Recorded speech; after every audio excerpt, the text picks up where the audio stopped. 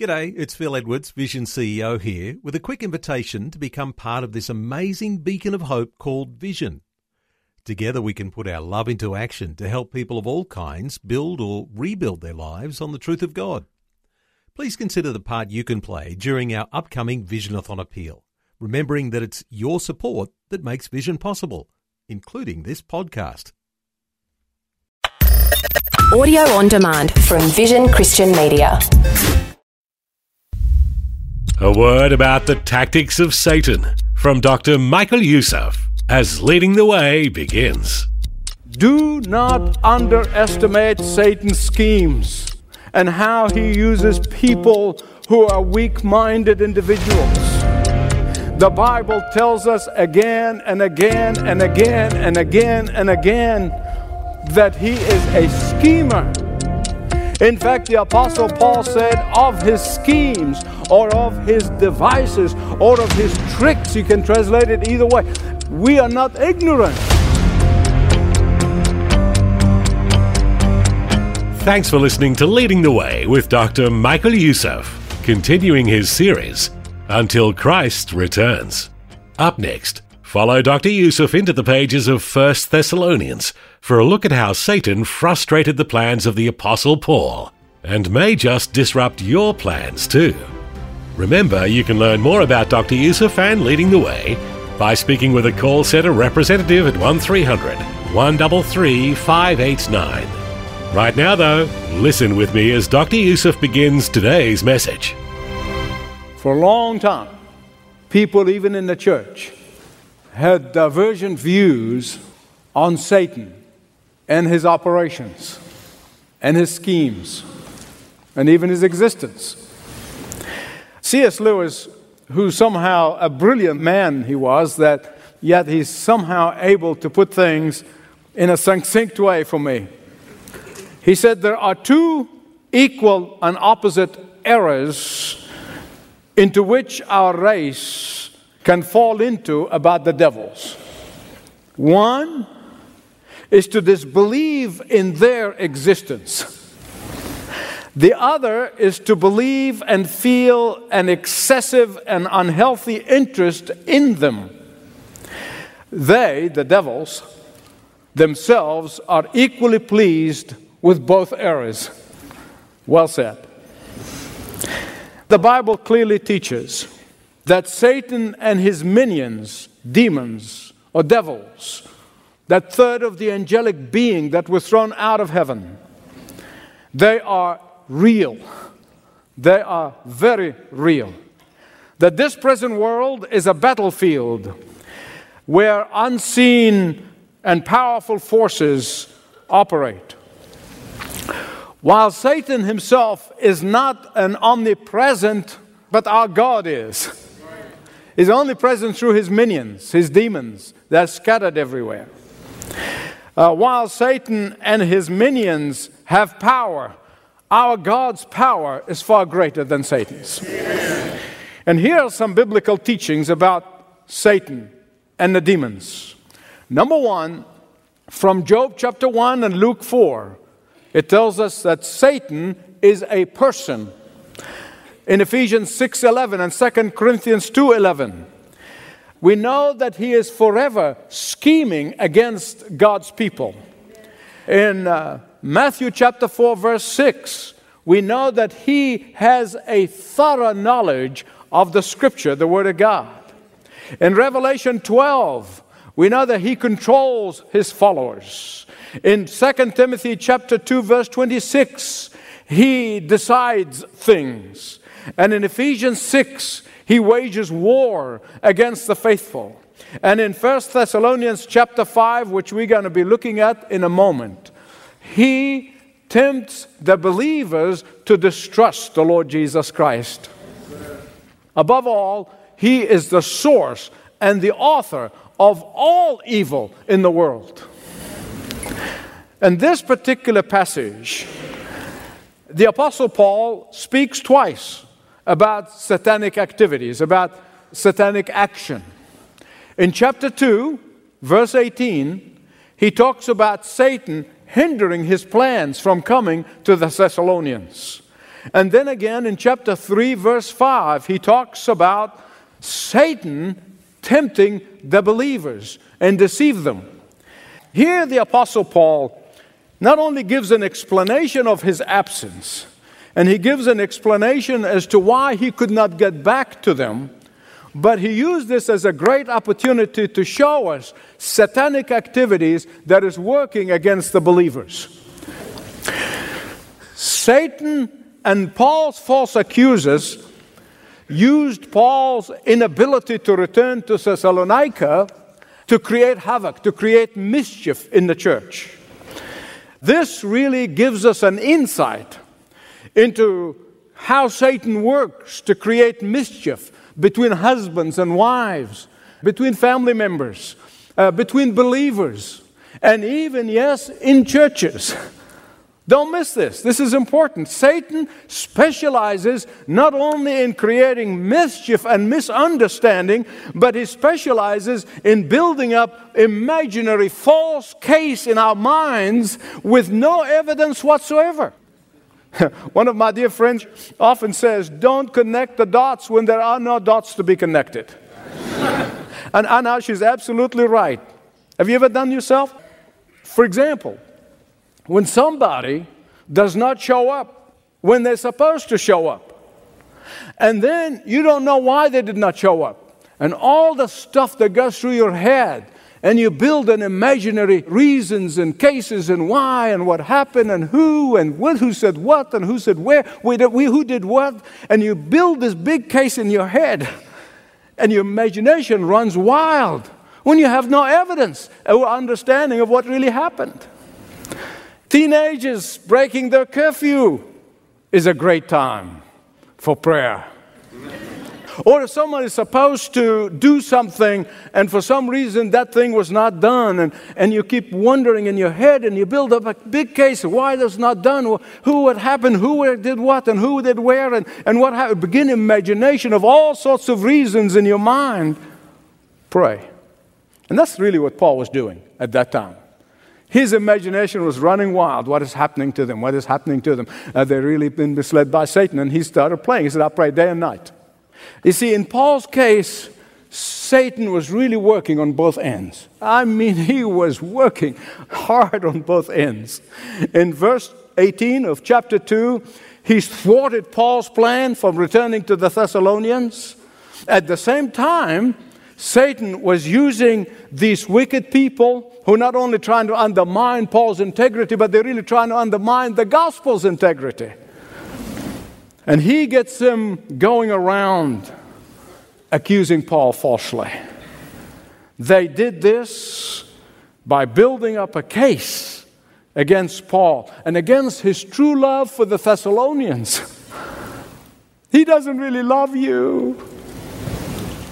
But here's what I want to tell you. Do not underestimate Satan's schemes and how he uses people who are weak-minded individuals. The Bible tells us again and again and again and again and again that he is a schemer. In fact, the Apostle Paul said of his schemes or of his devices or of his tricks, you can translate it either way, we are not ignorant. Paul got to know that miserable rascal that he was able to see his schemes from a distance. Vance Havner, the great preacher from yesteryear, said Satan is not fighting churches, he's joining them. He does more harm by sowing tares than by pulling up wheat. He accomplishes more by imitating than by opposition. But here's the truth about Paul's dilemma that Satan used to create mischief and havoc and division in the church of Thessalonica. You say, Michael, how do you know this? It's not in the epistle. Yes, I have great imagination. No. Turn to Acts chapter 17, the first 10 verses. It tells you the whole story. In chapter 17 of the book of Acts, verses 1 to 10, when Paul was forced out of town, the angry mob that were really out to get him and they were out for blood, they came into a house of a prominent citizen who happened to be a believer by the name of Jason. And they came in looking for Paul. I mean, they were really looking for Paul. And when they found out that Paul was not in that house, they dragged Jason into the police station. And there, they insisted that Jason and other believers basically put up all of their possessions as collateral, as bond, that would ensure that Paul would never come back or would ever cause trouble again. You see Paul's dilemma now? Can you see his dilemma? See how he was torn? He wanted to go back, and Satan using all of this. But he was worried about his friends, Jason and the others, going to lose all of their possessions as a bond. You see, Satan doesn't care about the truth. He really does not care about the truth. He is the father of all lie. Here's the truth. The truth is, Paul did not want to leave the Thessalonians. He really didn't. He desperately wanted to come back to them and spend time instructing them in the Word of God, spend time in teaching them. But he couldn't because he wanted to protect those precious brothers there in Thessalonica. Paul loved them so dearly that he felt like he was being torn. Literally, the word means that somebody been torn from our midst by death. It's a powerful word. Verses 17 and 18, when we were torn away from you for a short time, out of our intense longing, we made every effort to see you, but Satan stopped us. I know some of you are probably asking in your head, okay, so Paul said, Satan stopped me, but why didn't God intervene and stop Satan? You just said, our God is far more powerful than Satan and all his minions. Listen carefully. Our God is a sovereign God over all. He is working in thousands different fronts all at the same time. You and I can only see one or two fronts, so 3, 4 at maximum. But God is working on all these fronts all at the same time that you can't see. And God working His purposes out. He turns what Satan means for evil to bring good out of it. Imagine had everything worked out fine. There was no satanic opposition and no thwarting of Paul's plan and no satanic attack. None of that happened. For one thing, we would not have this epistle today, 2,000 years later, to learn from it. Often what Satan intends for evil, God turns it for good in His glory and for the good of His children. And in chapter 2, verses 19 and 20, Paul gives him the evidence of his longing to come back and see them. Far from what his critics have been saying, out of sight is out of mind. No, out of sight is not out of mind for the Apostle Paul. In fact, the Apostle Paul lived every waking moment in the light of Christ's return. And that explains how and why he lived the way he lived. And he said to them, he said, you, among others, are the source of joy and glory and my crown in heaven. How can I not love you? Because in heaven, the fruit of your labor, the fruit of your labor and the fruit of my labor, that's going to be our glory. This will be our crown. That's going to be our joy in heaven. And he was living for that day. Can I testify to you? The bulk of my day is focused on one future event. It's that first moment I see the Lord Jesus face to face. Amen. God knows all of how I fail. God knows how I fall and how I stumble. God knows my frailties and my failures. God knows my lack of judgment at times. God knows of my unrighteous anger at times. God knows of my shortcomings, but I can testify to you that these do not occupy the center stage of my life. Pleasing the Lord, obeying the Lord faithfully is what occupies the center stage in my life. My overall motive for living, my overall motive for serving, my overall motive for giving is that moment when I see Jesus face to face. And then Paul goes on in chapter 3 to prove to the Thessalonians some of his sacrifices that he made out of love for them. True love always sacrifices. True love gives itself away. True love is a selfless commitment for the sake of others. True love never thinks, what is it in it for me, but how is Jesus going to be glorified? And when Paul could not stand it any longer of not knowing what's happening to them, what's going on. Remember, there was no texting and there was no cell phones and there was no technology. He was just sitting there in Athens worrying sick over them, not knowing had Satan managed to succeed in misleading them, what is happening to them in their progress for Christian in the spiritual walk. And then he made a costly sacrifice of sending Timothy to them. I know some of you say, well, what's the big deal about that? I mean, how big a sacrifice is this for him to just send Timothy there? You got to understand, Paul was spending lonely nights and lonely days in a miserable city whose idolatry troubled him so deeply. This time of waiting for Timothy, as I told you, he was sitting there, probably connecting dots. His imagination was running wild. He was praying for them day and night. And that time of waiting for Timothy to come back proved to be so painful to the Apostle Paul. You remember from Acts 17, you go down from those first 10 verses, you go down to verse 16 on, and there you see how Paul was so oppressed, how he was provoked by the prevailing idolatry in Athens. And to make it all worse, he was all alone. And yet Paul chose loneliness rather than suspense and worry over the Thessalonians. What was the source of worry for Paul? What is your source of worry? What is your source of anxiety? At least Paul tells us the source of his worry. Verse 5. Lest Satan tempts the believers in the times of their suffering and leads them astray. And if I have seen it once, I have seen it many times. Listen to me.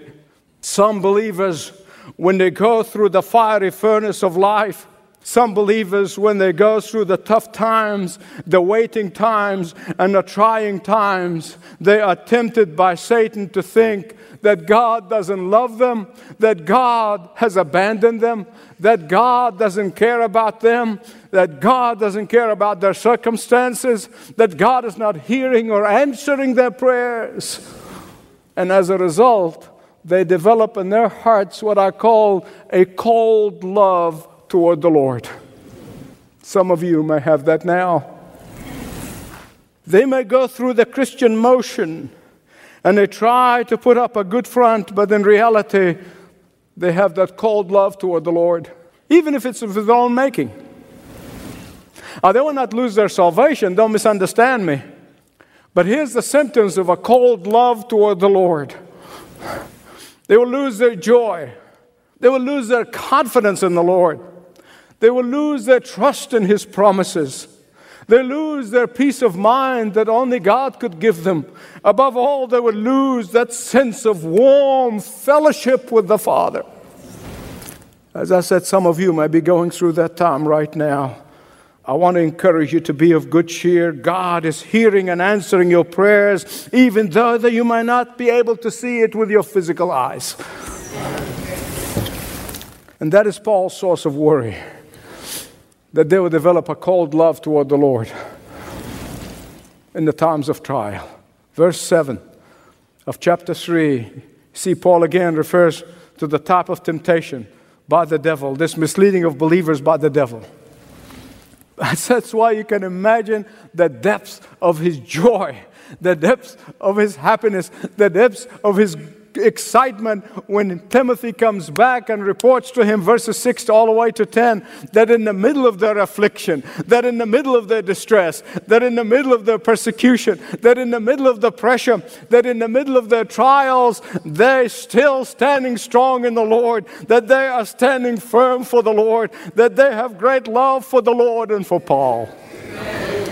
Verse 10, Paul burst into this unspeakable joy, saying, now I know that my prayers have been answered. Now I see them with my physical eyes. They I could not before.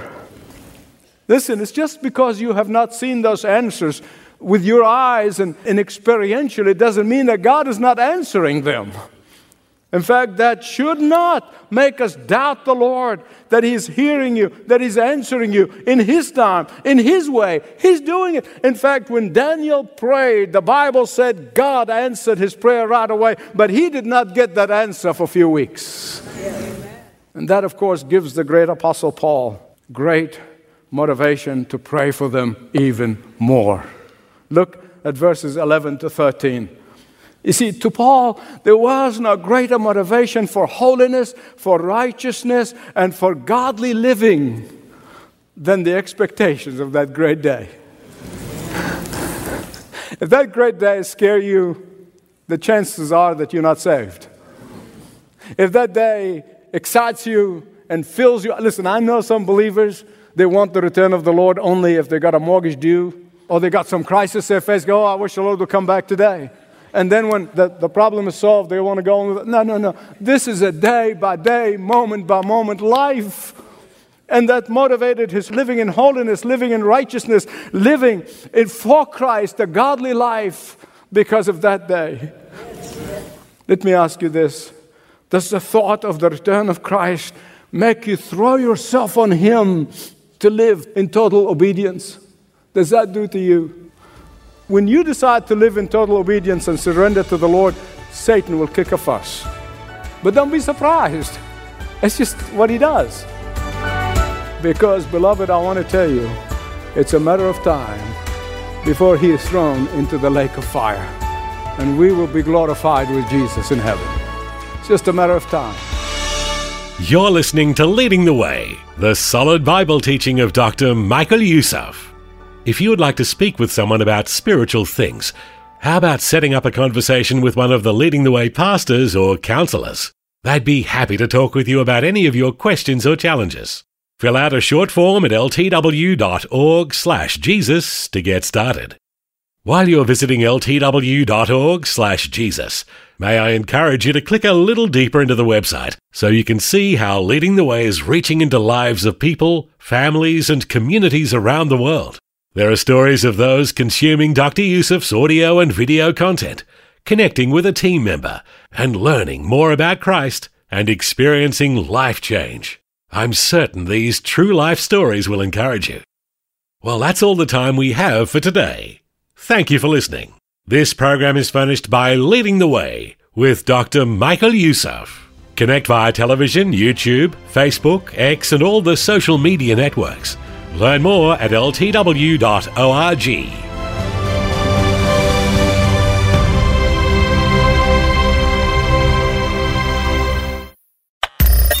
Thanks for taking time to listen to this audio on demand from Vision Christian Media. To find out more about us, go to vision.org.au.